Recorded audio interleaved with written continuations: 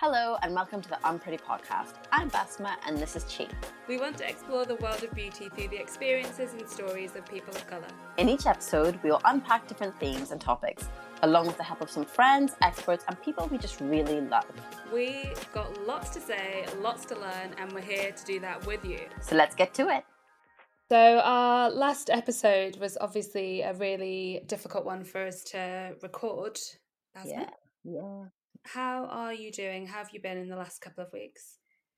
I think I'm doing a lot better. Like, as we're recording this today, I feel a lot better. The ups and downs have been wild. I can't even explain. Like, one minute I'm crying and next minute I'm like, you know what? No, this is okay. I'm good. I have to say, I feel so lucky that I've got such incredible Black women in my life to sort of just bounce off of in this period, because it's been so tough. But I feel all right. What about you? It's all a process. I think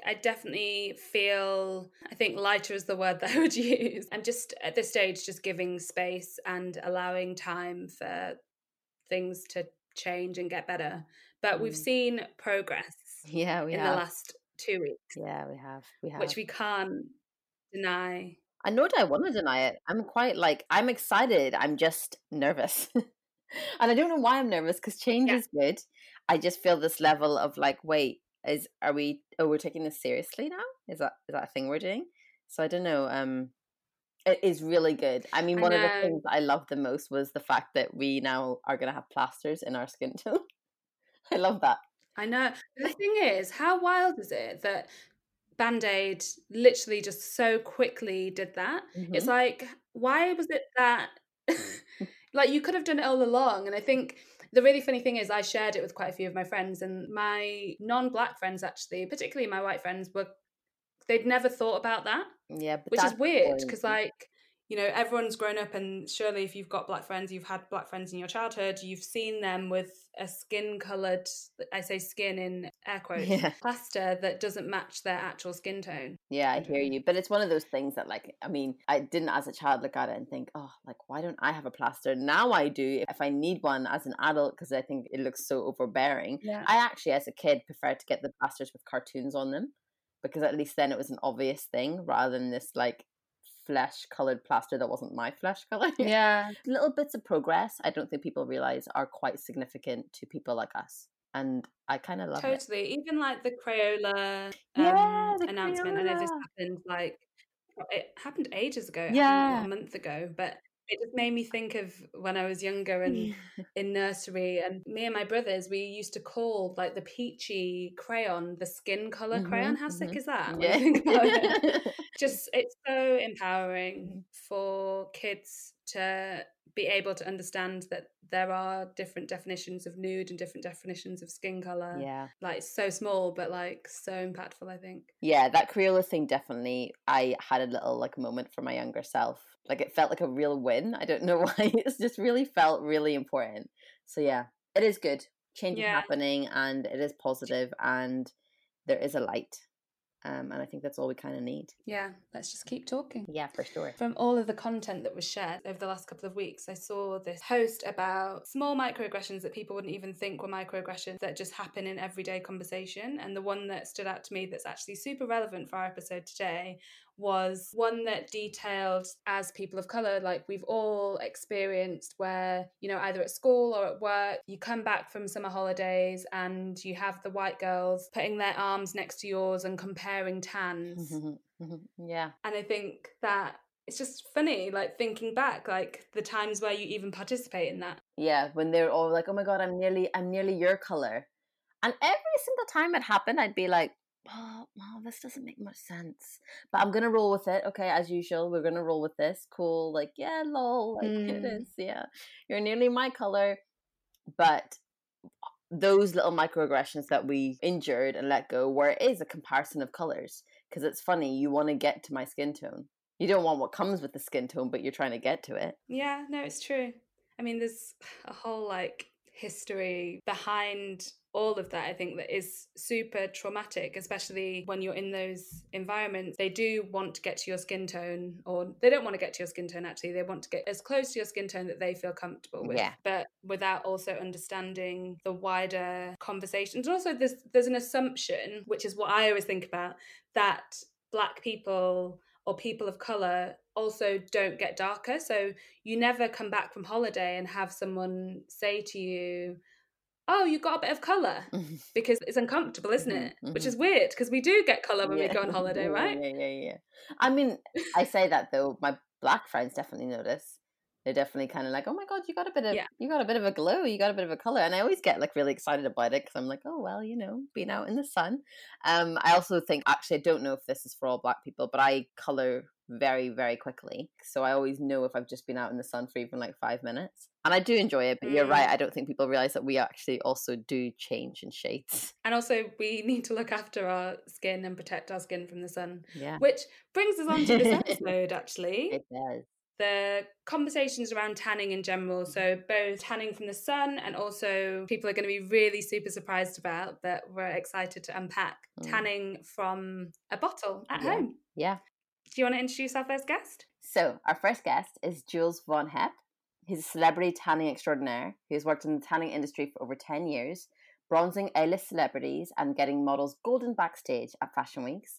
He's also the co-founder of the 100% vegan, cruelty-free and organic fake tan range Isle of Paradise. And also joining us, we have Dr. Iwoma.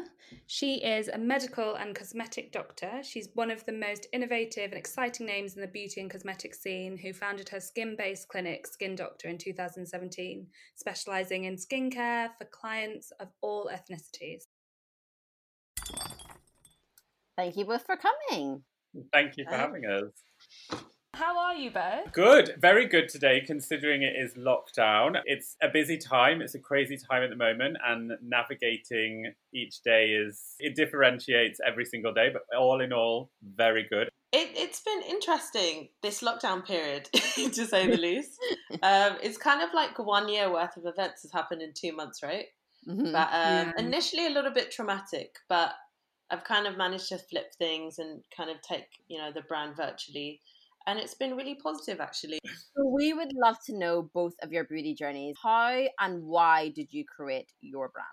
Long story short, as judging by the name, I'm a trained medical doctor, did that for a bit. And quite quickly, I was like, I don't think this is for me. A key reason was I just felt super, super stifled creatively, because as well as having a very scientific brain, I'm actually quite creative at the same time. So, the wards of the NHS was not the one for exhibiting that by any means. No. When it came to kind of just exploring the different things that I could do, I came across the wonderful world of aesthetic dermatology or cosmetic dermatology. And I was like, oh my God, this is meant for me. Because, growing up, I suffered with acne, and through that I kind of informally became like an expert with like friends and family. And it just kind of seemed like the obvious fit, really. Both a place and a space that I can get stimulated creatively and at the same time stay true to obviously my purpose of being a doctor in terms of helping people with their skin and their skin journeys, and just make them look and feel dewier and feel prettier. So I love a Jew. Love a Jew. I always want to be Jewy. Right? Love a glow. Love a glow. And Jules, what about you? I actually fell into my job in the beauty industry. I became very, very obsessed with skin and with glow, and also with the confidence that it brought my clients. I trained under Nicola Joss, who is a celebrity facialist, and she trained me in spray tanning. And then my lucky break came when I think it was like 4 months into my career, and I was tanning a makeup artist, Natalia Nair, who is a woman of colour. And she said, oh, I love how you tan. I love how you are in your rapport, and I'd love you to be on my team on the X Factor. And so I worked on the first season of the X Factor, and that was the season with Little Mix. And then from that, I got poached by Strictly, and I worked on Strictly Come Dancing for 3 years. And during those times, I was just picking up every single client you can imagine and traveling the world, giving spray tans, teaching so many people about tan and the art of tan and how to achieve that glow and how to feel your most confident. 2 years ago, I launched my own self-tan brand because I couldn't find the products that were right for what I wanted to achieve. I found it was the same old orange, streaky, patchy, smelly bottles that didn't tell the consumer the truth, campaigns that weren't showing a true representation of the clients that I was seeing every single week in my tanning booth. And so then I launched my own brand, the Isle of Paradise. Both of what you're doing is about giving back, actually, looking after people. That's what both of you wanted to do through your chosen brands. And making people feel good as well. Yeah. And you wouldn't think from a tanning brand, oh, I want to look after people and I want to service people. You just think like, oh, like, you know, it's just another product. I think with tanning or with anything, if you're in a service industry, you have to have a kind heart and you have to really care about your clients. And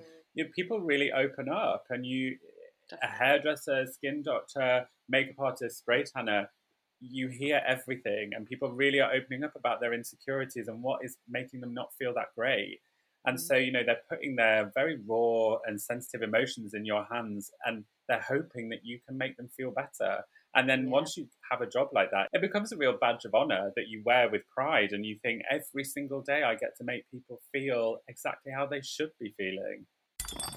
We want to talk about your clientele and more specifically your clientele who are people of colour. Jules, going back to your celebrity spray tanning days, who were the known celebrities that people might not have expected? Oh, a really funny thing about being a celebrity spray tanner is you have to sign all sorts of contracts. And there are things that are locked up that I legally am not allowed to talk about. But trust me, women of colour are using tan for those red carpets. I can literally hand on heart tell you this. But it was the same, like, when you look at the Strictly Come Dancing lineups every single year, there's lots of different skin tones on those shows. And it's the same. It was the same every single year. I don't need a tan. What are you talking about? No, this isn't what's going to happen. No, you do need a tan. And when you have a tan, you go in front of that camera, you're going to feel absolutely amazing. I'm going to even your skin tone and I'm going to shade and contour and lift and give glow to this gorgeous canvas of skin. So annoyingly, I can't give you names, but you can look back. I feel like, Jules, when lockdown's over, can I get a tan? I feel like I want to spray tan by you. Sister. Jules actually gave me my first and only spray tan, which I love. I would 100% have another spray tan, but the smell, like to this day, I still remember that smell. Well, that was the old brand that I had to work with. So things have come on a long way, Chi, since you were in the booth of truth. We've upgraded a lot. And that's something, you know, with tanning, it was the old school smell of biscuits and everybody smells different things. And also it can be to do with your pH of your skin and where you are in your cycle, that how you react to a product. And different weeks, you could be different colours in the final result because of where you are in your cycle. Isle of Paradise is formulated at a low pH, so the actual reaction, we smell much less. Oh, good to know. Yeah, so good to know. Either way, I'm coming for it. It's very sciencey. Behind closed doors, it's all lab coats and goggles. It's not like this glamorous world when you're creating a beauty brand. And Uma, what about you? Can you tell us about your clientele? In the skin services industry, definitely within the kind of cosmetic doctor space, I probably have one of the most diverse clientele, 100%. Super millennial, and then dashings of Gen Z up in there, and then occasionally their mums and their grandmas, the odd boyfriend, hubby as well. In terms of ethnicities, you know, we've got everything from, you know, the super like alabaster white girl to like super deep dark chocolate black woman and everything in between. And have you ever fake tanned or sprayed, bottled? Like, what's your relationship with tanning? I've never had a spray tan. The only kind of product that I'd say that I've used it's a brand called Vita Liberata. Oh, yeah. And I think it's called HD Blur.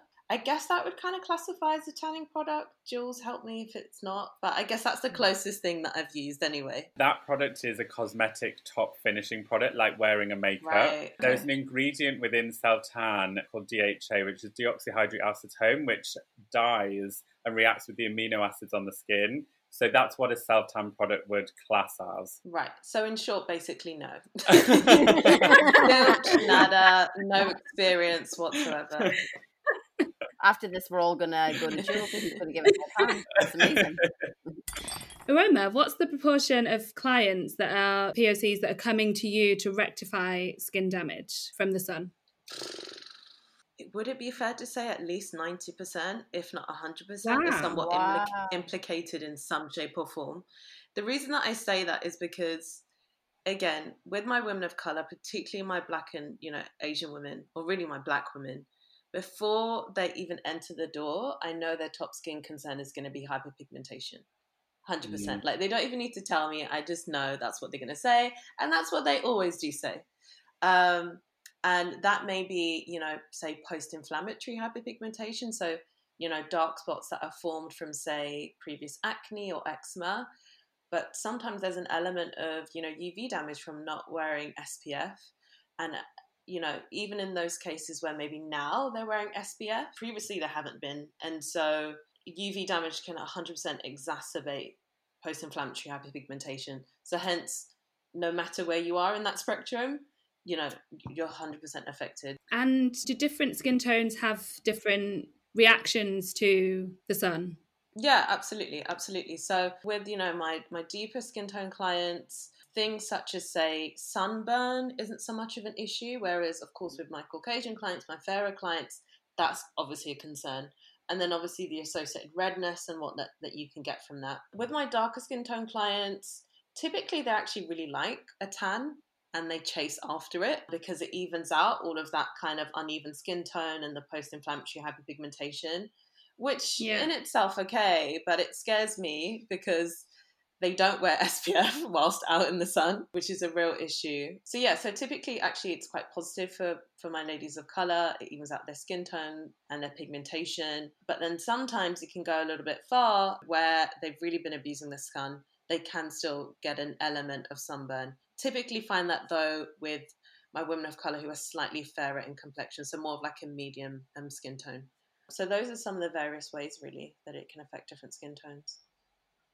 We actually had a question come in from one of our listeners, Cosma Davies. She has quite fair skin and she was asking, what can we do to rectify skin damage and hyperpigmentation? So I was wondering if you could give any advice on that. Yeah, so first and foremost, as I'm going to touch upon earlier, it's really, really important that you wear SPF. Making sure that you're wearing that rain or shine, no matter the season. Even, you could argue at home, you still need to be wearing SPF as well because UVA can travel through windows, so that's super, super important, particularly if you're of a fairer skin tone. Another misconception is that one's makeup product satisfies SPF coverage. No, it doesn't. It's not enough. It's very difficult to quantify the amount of SPF within a cosmetic product, and more often than not, there's not that much actual SPF content within a cosmetic product, because if it was, in order to formulate that, it would be hella expensive. It would not be easily affordable at Boots by any means. And also it needs to be formulated in a way in which it doesn't kind of affect the quality of the product either, i.e. it doesn't leave you with a white cast or flashback when you take photos. Other kind of agents that I kind of love to use when treating pigmentation are things like acids. So specifically AHAs, i.e. glycolic acid, lactic acid. Those acids are super universal in terms of skin tone. Specifically with darker skin tones, I also love to use mandelic acid and azelaic acid. And then if your pigmentation is quite significant, you might need a medical grade chemical peel, which means that your face, flakes off and falls off over a week and you look super scary, but the results are amazing. Vitamin C is another ingredient that I love to use. And then lastly, if the pigmentation is pretty severe, we might have to go down the prescriptive route, so using more prescriptive ingredients. So that's pigmentation treatment in a whistle stop. Gosh, I feel like hyperpigmentation is such a big topic for all skin tones. Like I definitely feel like I, even with a bit of a fair skin tone, feel that as well.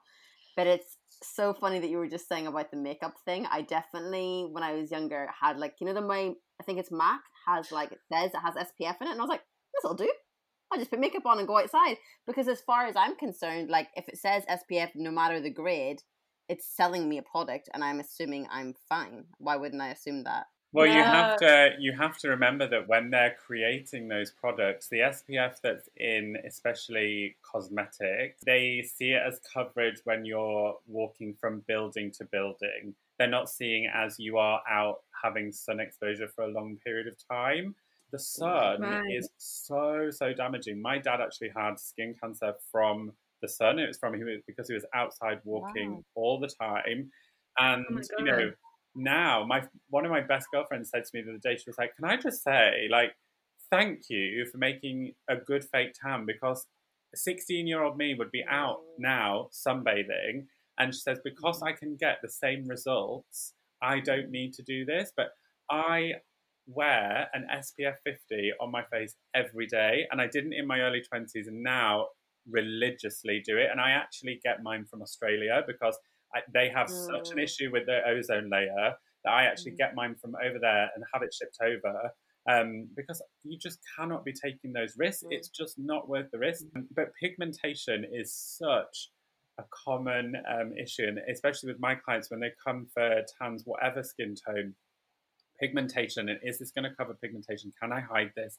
And the best thing to do in this is not get yourself to the point where you want to cover the pigmentation or work time backwards. It's to prevent. It's to keep preventing.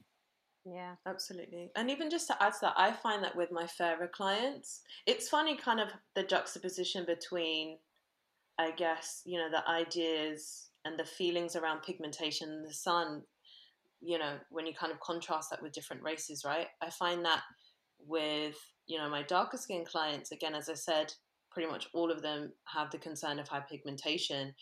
And obviously with that, it's very much viewed in a negative way, quite a distressing way, because it is. Whereas with my fairer clients, they don't really come to me being like, I've got hyperpigmentation. It's not something typically that's in their vocab by any means, but generally, sun exposure, it's viewed in quite a positive light in the sense of, oh, I've got freckles now.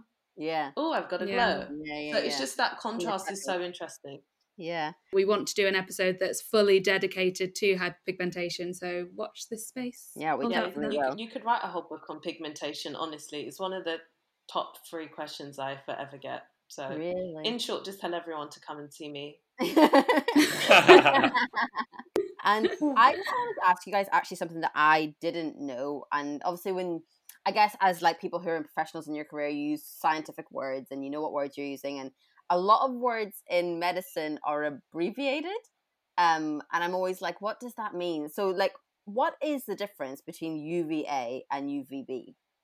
Yeah, so in short, UV is basically sun rays or rays from the sun.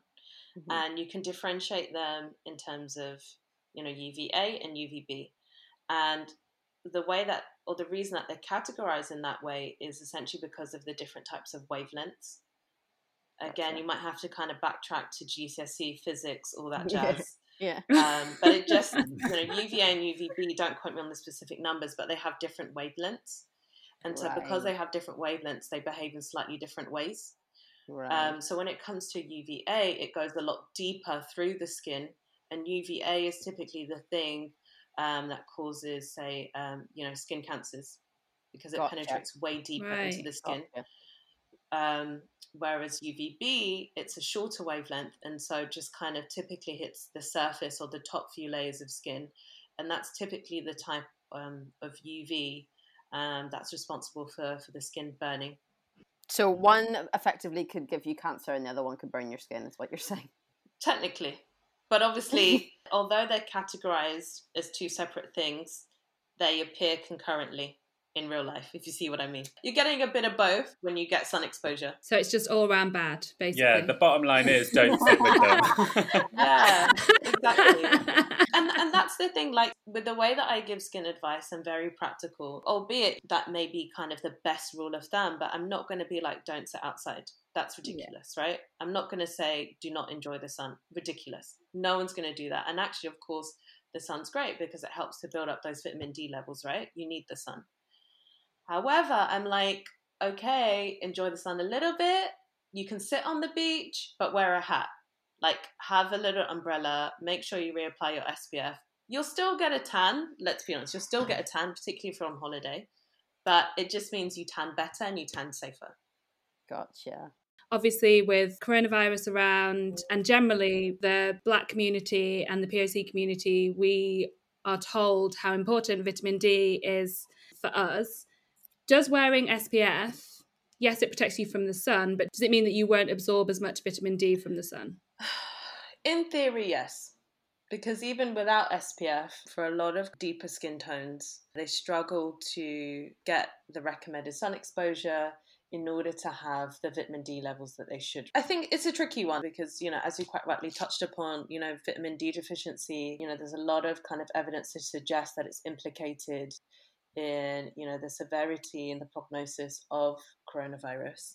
But I think it's very much about weighing up the risk to benefit. And I think that's why, when I'm kind of counseling my skin of color clients, particularly my deeper skin of color clients, about SPF protection, I'm a little less strict, with what I was saying about wearing SPF indoors. For my darker skin tones, especially if I don't have them on a treatment, I'll be like, okay, cool, you can get away with not wearing SPF at home. I've kind of given you the whole pass to do that. So yeah, it's very much a weigh up between risk to benefit, really. And obviously really important to take supplementation as well, where you're not getting enough sun coverage.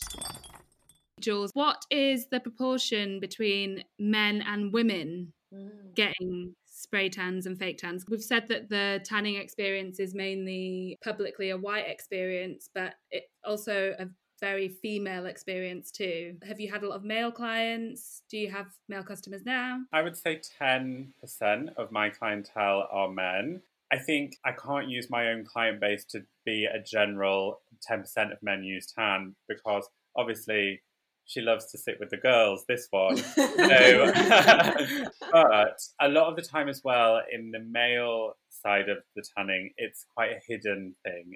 Nobody talk about it. And a lot of the time, if I'm working with a straight couple, I'll go and tan the wife, and then he will say, is there any chance I can jump in? There is completely different application tips because male skin is different, it's thicker, and there's also body hair to work with. Roma, with you talk about your ladies, but do you have male customers as well? Or? I do, but not very many. Not very many at all. I would say if, I had to give a percentage, maybe 5%, maybe less. Okay. But yeah. I also feel like that is because of the pressure that is put on the female society in order of looks, and this belief that has been created since Cleopatra, really, that how you look is how you are defined, which I hope we all know here is complete fucking bullshit. But that pressure that, especially within the female side of life, is immense pressure to look good. And I think that, and as a guy, I can say that I think guys have it a lot easier. I don't think there is as much pressure as there is on women. They do. And I think for males as well, there very much is, obviously I'm generalizing here, but there very much is, a reliance on kind of their female partners or the females in their lives in order to inform their beauty habits and behaviors. And with all things beauty, of course, women are typically the first adopters of these things. And so it always takes a while for the men to then catch on and be like, actually, getting a tan, like, it's not bad, actually. It's not bad. And I think lastly, there's a little bit of could you call it a bit of a taboo, a bit of a shame of taking interest in one's appearance, which is strange. Yep, we're still having these conversations in 2020. And it's kind of viewed as, it's a feminine thing, right? It's a feminine thing to use a moisturizer or to use any sort of product. I think that's all starting to change though. We were on the British Skin Foundation website, and it states that people with olive, brown or black, or shall we say more melanated skin, have greater levels of protection from the sun, so will not burn easily or hardly at all. We were wondering, is this actually true? Taking into account the variations in skin tone, typically black people have an inbuilt SPF coverage of about 12 to 13. And so hence why when we walk into the sun, we're not burning within 5 minutes. But with that being said, I think it's important to stress that shouldn't give an excuse for complacency. right? Yeah. And actually, it reminds me of a super interesting science article. I think it was in the New York Times, and it was these doctors basically saying that, you know, the whole concept of, particularly with reference to melanated skin, you're getting skin cancer because you're not wearing enough SPF. They kind of suggested that that's untrue, that typically, you know, the type of skin cancers that affects people of color, particularly deeper skin tones, you know, it's a sort of skin cancer where it affects the palm of our hands, the soles of our feet, areas of the body that aren't getting sun exposure whatsoever, basically suggesting that the amount of SPF kind of use, again, stressing in melanated black skin populations, isn't necessarily proportional to an increased risk of skin cancer. You know, we were saying at the beginning, people of color aren't being told to wear SPF, and not that we weren't told, but we just didn't think we needed it. And I was wondering, Jules, maybe from you as a person who has product, why do you think there's suddenly a fanfare when it comes to people of color wearing SPF? Where's that come from? I think it's about a huge movement in society that is finally the huge ship of inclusivity has slowly started to turn. And I think that people have used their voices and said, well, hey, what about us? And it can be in any minority, whether this is disability, skin color, sexuality, whatever our minority, finally, the voice is there to be shouted. We should all be protecting ourselves from the sun. This is like, it's like saying to people, don't smoke cigarettes. It's exactly the same. If you smoke a cigarette, it's going to have a huge impact on your health. If you lie under the sun, it's going to have a huge impact on your skin. I absolutely agree with you, Jules. I think, you know, the tide really is turning, but just to be controversial, I don't think much is being done still. And it actually is something that disturbs me within the skincare world, and I guess hence why I do what I do. You know, the industries of color makeup, you know, now you can get 100 and something shades, right, of foundation. But I still feel like we don't quite have that same energy in skincare. There's still a bit of a whitewash when it comes to campaigns. For a lot of these brands, even in, you know, the development process, right, the formulation process, as far as I'm aware, again, Jules, correct me if I'm wrong, but as far as I'm aware, skincare brands are not compelled to test on ethnic skin, right? No.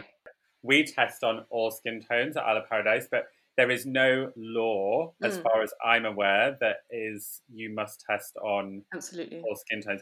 And I think as well, a good pointer to look at is global differentiations. I think I work a lot in America. And so in America, it's a very different ball game, and it's much more diverse in terms of the advertising and the messaging. But I also work in Australia, where my heart is broken every time I go in terms of messaging, because it's like going back 10 years.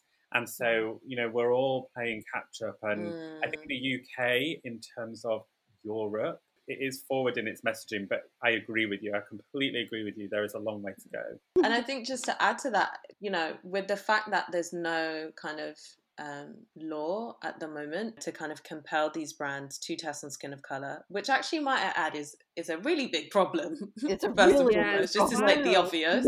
Yeah. But it really doesn't make sense, you know, and it almost feels very intentional because, you know, with certain products, particularly, you know, on the topic of pigmentation, right? If these skincare brands do correct research, you know, research that is readily available to them, because it's readily available to me as a relatively new brand, we've established already that pigmentation is a top skin concern of women of color, right? You know, as I've mentioned, vitamin C is a key thing to help brighten pigmentation. And quite often, you know, a skincare brand will market a vitamin C product as, oh, this is going to be great to lighten dark marks and all that kind of great stuff. And it's going to be amazing for your pigmentation. And equally, they appreciate that. Hence, because it is a top skin concern of skin of color, it's most likely that women of color, men of color are going to be buying these products, right? So why is that not filtering down through into, as we've already mentioned, the development process, into the branding process, the marketing process? Yeah. There's a big mismatch, and hence it feels very intentional. Yeah. Jules, on your website, it says Isle of Paradise offers no protection for UVA and UVB rays. We personally love our tan to be safe and from a bottle, not from the sun. And I actually think that messaging should technically exist on all brands, because what you're saying is, like, we haven't created a product to protect you. We advise you to use this product so that you don't have to even need the protection. Don't sit in the sun. it's actually really dangerous. Like, I'm sat here thinking, until today, Yeah. I thought that I was protected by my BB cream, and I'm actually upset. Newsflash. Yeah. But it's so dangerous. It's very dangerous. And as I said, it creates, a situation where people become complacent. Yeah, it is complacency. But I also think brands need to be held responsible. You can't say to people that they're protected. I'm not protected. I think it's also down to brands will only comply with what the other brand is doing, and I think what's the norm. And a consumer will always want to know if their foundation has SPF in. It's a natural question that will be asked because we are all educated in the fact that we need to wear SPF. I think we need to be looking at people of influence and government laws, and I don't think we can blame the brands for doing what they're doing. And I don't own a colour brand. I'm not like defending anyone, but I'm saying this is literally matter of fact. I think as well, we need to be seeing more educational content online, on social media, in schools, on television. Like in Australia, they have adverts on television that say you must wear SPF. You can go and get your skin checked. It's a thing. It's like going and getting a facial. I'm going to get my skin checked. Whereas here, it's not really that educated. And I think there's a lot of blind eyes turned to how important SPF is. There's such a gap for that real flag flying SPF. I think it's done occasionally, maybe in the media at the start of Easter weekend when people are getting their legs out and maybe they're going under the sun. Make sure you wear your SPF. But other than that, like, I wear SPF in winter. Like, and I would never even for me, it's part of No, I mean, I'm in the beauty industry like through and through, so it's ingrained within me. SPF, and correct me if I'm wrong, but I'm pretty sure I'm right, it should go on almost the last part of your skincare regime before or as your primer. Yeah, 100%. Jules is probably like open up a whole can of worms with what he just said. Absolutely agree. Like, so much to unpack here. He's right. You can't quite blame these brands, because in actual fact, they're not lying. There is SPF in their products, right? I guess the core issue here of skin services in the UK.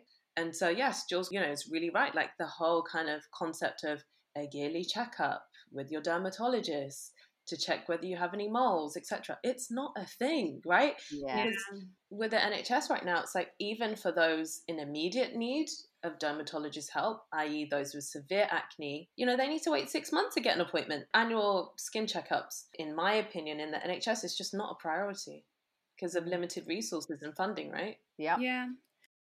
We get 2 heat waves a year where the temperatures go right up to 35, 36 degrees. Every year we're shocked. And I think more so than ever now, with all the pollution gone from the sky, like the sun is so direct. But I've been going out on my socially distanced walks with my friend who is of Asian descent, and he walks like for 4 hours of the day in direct sunlight and does not think he needs to wear sunscreen because he's in the UK. But if he was on holiday, he'd wear sunscreen. I don't blame your friend, because a lot of, dare I say most, people of colour just don't see the importance. And again, I don't blame them. This is very much entrenched in culture and kind of advice that's been passed down from generation to generation, right? And so I find, interestingly, in clinic, I'm having to get clients to unlearn a lot of their conceptions or even misconceptions about SPF, and then having to kind of get them to relearn, a kind of more developed opinion and understanding. And I think, it's a really clear distinguisher that I should make for my Caucasian clients versus for like my skin of color clients. There's very different reasons for wearing SPF. So again, like with my white clients, I'm very much like, you need to be wearing SPF to protect you from things like skin cancer. Aging is a very real concern. Make sure you wear SPF in order to protect against that, because as amazing as the sun is, it's hella aging. Whereas with my skin of color clients, okay, cool, skin cancer, not so much of a concern. Obviously, it's still a possibility, but it's maybe quite lower on kind of the risk scale. But what I put forward to them is that actually you should be wearing sunscreen because your top concern is pigmentation, right? That's only going to get worse with the sun. So that's one reason to wear it. Second reason, if we're going to treat this pigmentation, a lot of these, treatments actually increase, your skin sensitivity to the sun. So i.e. it's going to make your skin burn a lot easier. So in order to kind of compensate what we're doing with the treatments to brighten your pigmentation, that's also why you need to be wearing SPF. And then third of all, again, this concept of black doesn't crack. Yes, for most of us, it doesn't crack. But I don't know about you. I've seen a couple of sisters and brothers that have cracked quite badly, actually. And I'm like to them, I don't know about you, sis, but like I want to be looking really young. I want to be like, you know, the same energy that Gabrielle Union and Angela Bassett has. That's what I want to have. And if you want to achieve that, you need to be wearing SPF at all times. And you said mic drop. Yeah, mic drop. I know. Jules, your products, it's water-based, but it has oil in it. I just need to know how it works because I'm probably going to end up wanting to use it after this. Same. To strip it back to basics, tanning from a product, a self-tan product, and tanning from the sun are completely different reactions. Tanning from the sun is to do with your melanin production within the skin.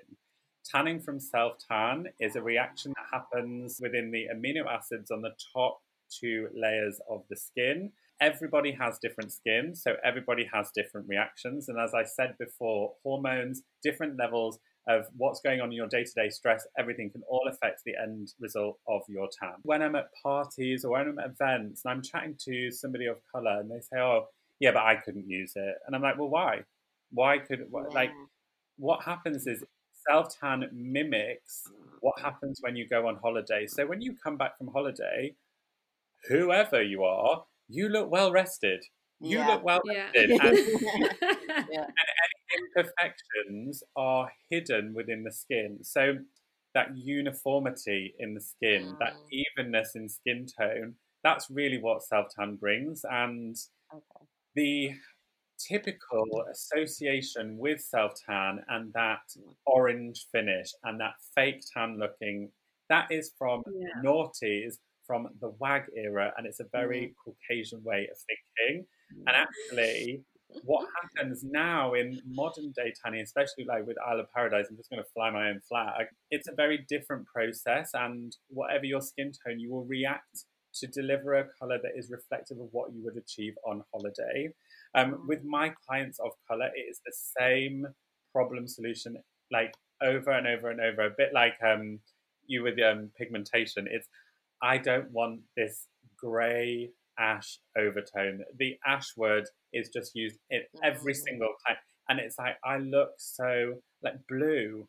There's a blueness, and like I want to look glowy and healthy looking and radiant and tan. You just apply 1 or 2 layers of tan over the top, and what it does is it just all joins together and evens out skin tone. And whoever you are, the feeling the next day when you look in the mirror after your tan has developed, you're like, yes, she's right. It makes me really proud and also a little bit sad to say that until Isle of Paradise, there was no women of colour used in tanning campaigns at all. Wow. And it makes me proud to be able to say, yeah, finally, somebody did that. Somebody did what should have been done 20 years ago. But also it makes me sad that nobody did that, and it took me to do it. And when I go to America, I get stopped on the street and people like get really teary and they say like, I have to stop you. I use your product and I absolutely love it. And it's such an amazing feeling, especially like in Sephora's. And Sephora is a very, very forward-thinking beauty company.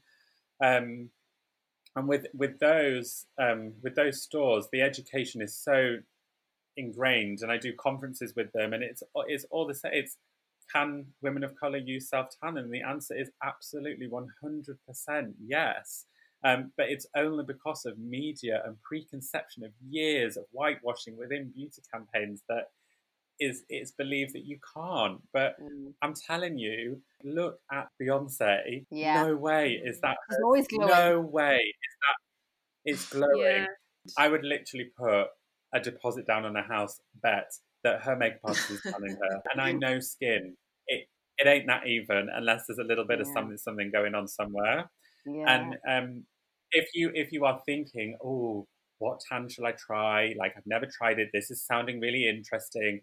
As a rule, if you have like mixed heritage, go for that medium shade. And if you have darker skin tone, go for the violet and ultra dark shades, because then you'll see that glow and that real change in hue on the skin. Oh God, I'm gonna have to buy the product right now. A really easy place to start, and especially if you have dry skin and you're already investing in your moisturizer and you're already investing in your body butters because you know what is working for your skin, choose like literally Isle of Paradise violet drops. You just add those drops into your moisturizer, mix them together, and put it onto your skin, and you'll still see that change of final result. You'll glow and your skin will be warmer in complexion, more golden, more glowy.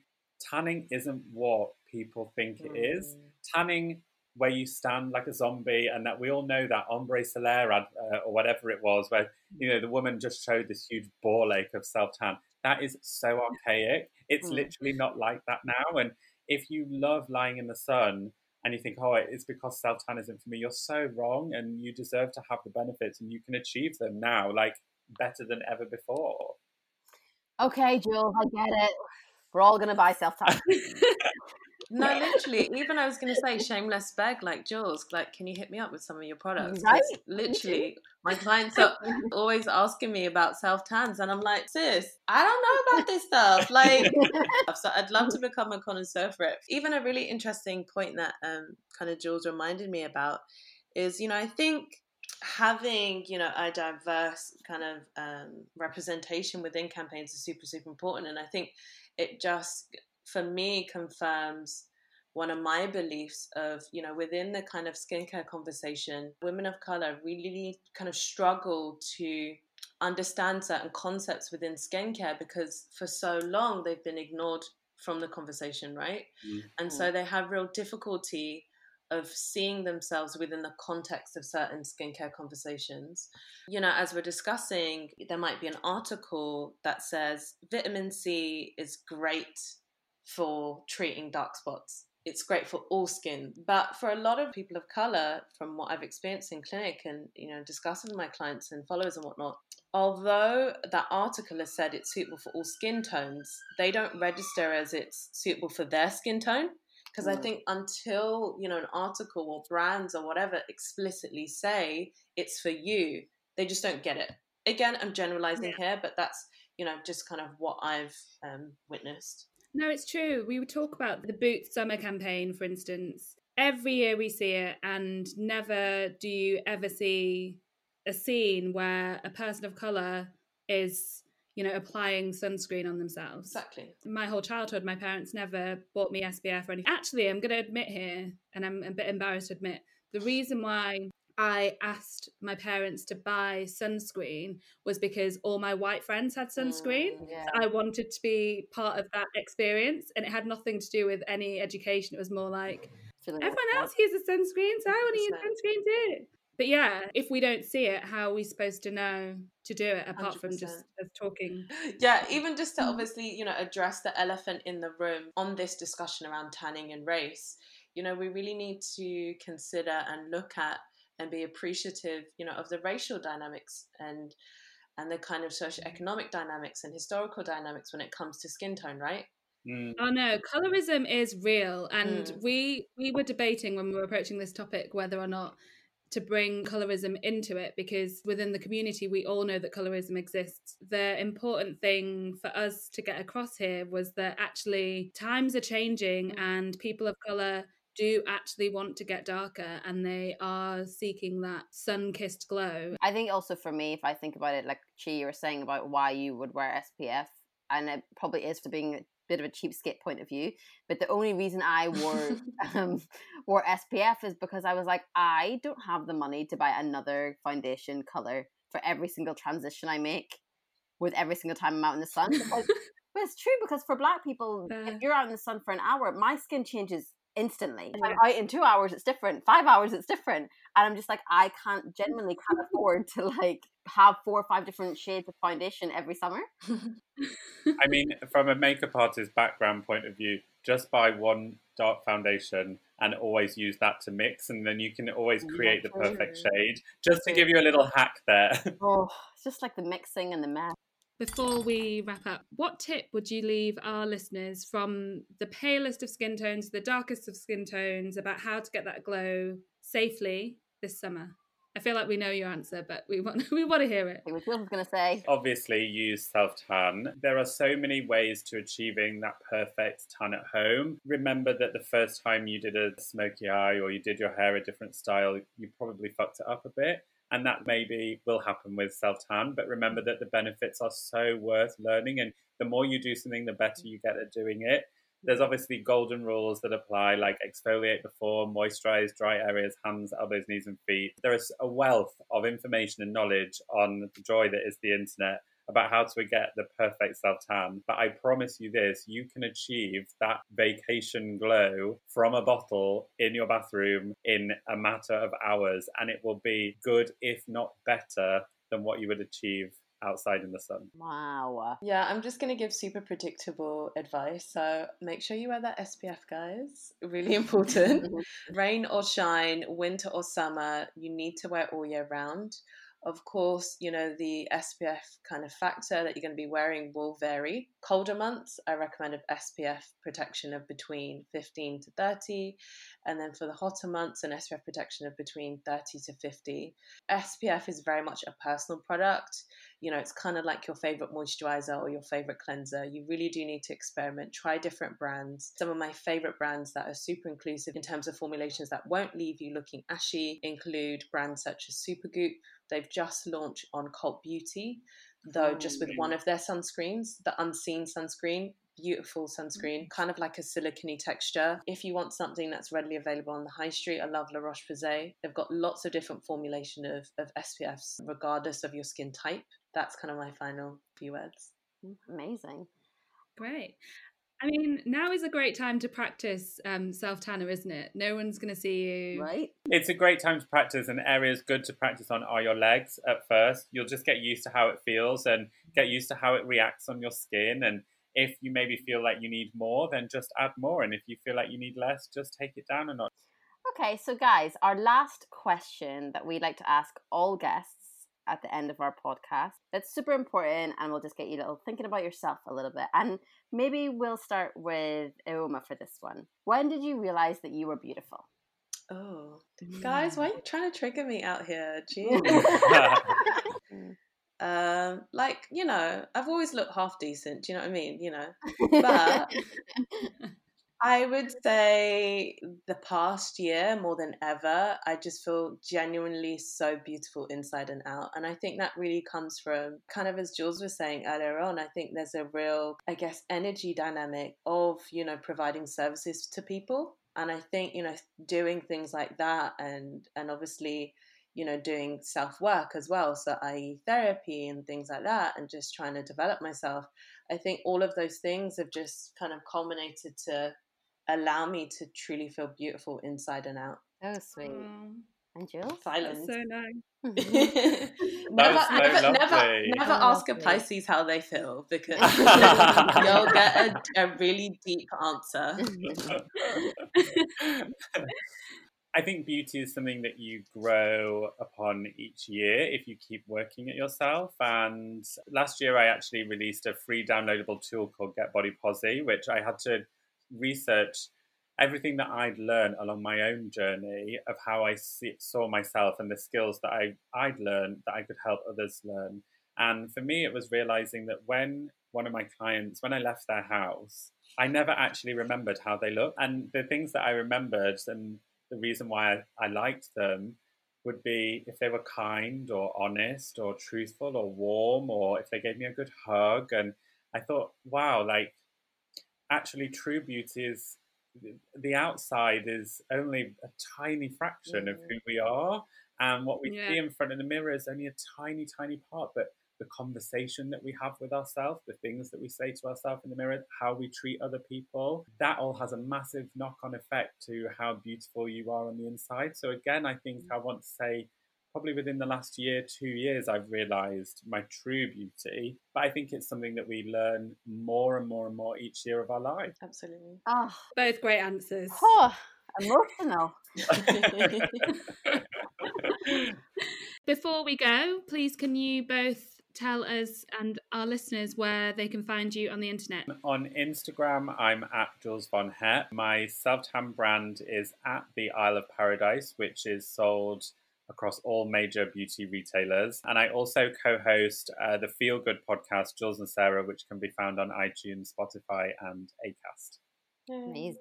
The main spot would be at the Skin Doctor Instagram account. So that's at Skin Doctor without the I. So SKNDOCTOR. If they're feeling fancy and curious, they can follow me personally on Dr. Iwoma Ukulele, a bit of a tongue twister. But basically just type into Instagram at Dr. So DR Iwoma, EWOMA, and something will come up. Yeah, and also if they want to catch us in real life at our clinic in Soho, you can find us at 11 Golden Square. Thank you again to Iwoma and Jules for joining us today and chatting with us. Yeah, I feel like I actually learned quite a lot. Like there was a lot of bits in that conversation that I was like, oh, I can't just rely on SPF in my foundation. I've actually got to put SPF on, and learning to put SPF on whether you're at home or even in the winter. So there's lots of great hits and tips given to us by those guys. Oh my God, 100%. And we will absolutely be trying out Isle of Paradise. Yeah. I cannot wait for that glow. Gonna be glowing. Check us out on Instagram. You can see what the products look like on all of our skin tones. We have 4 very different skin tones, which is actually quite nice. Yeah, I'm actually quite excited to give it a shot. This will be my first time ever trying any tanning products, whether it's in a booth or spray or from a bottle. So I'm excited to see the difference in my skin tone. So make sure to follow us on @andprettypodcast on Instagram and follow our journey. Yeah, thanks for joining in, and we'll speak to you soon. You have been listening to the Unpretty podcast, hosted by me, Chi Euphodiama, And me, Basma Khalifa. not forgetting our producers. Shout out to A Soleil for booking our amazing guests, and Katie Bissett for managing this whole thing. Special thanks to Xenia Geller for our artwork and Enoch Kolo for our soundtrack. If you like what you heard and want to hear more, please make sure you subscribe, rate us, and make sure you tell all your friends. And follow us on @unprettypodcast on Instagram and Twitter for more updates. Until next time.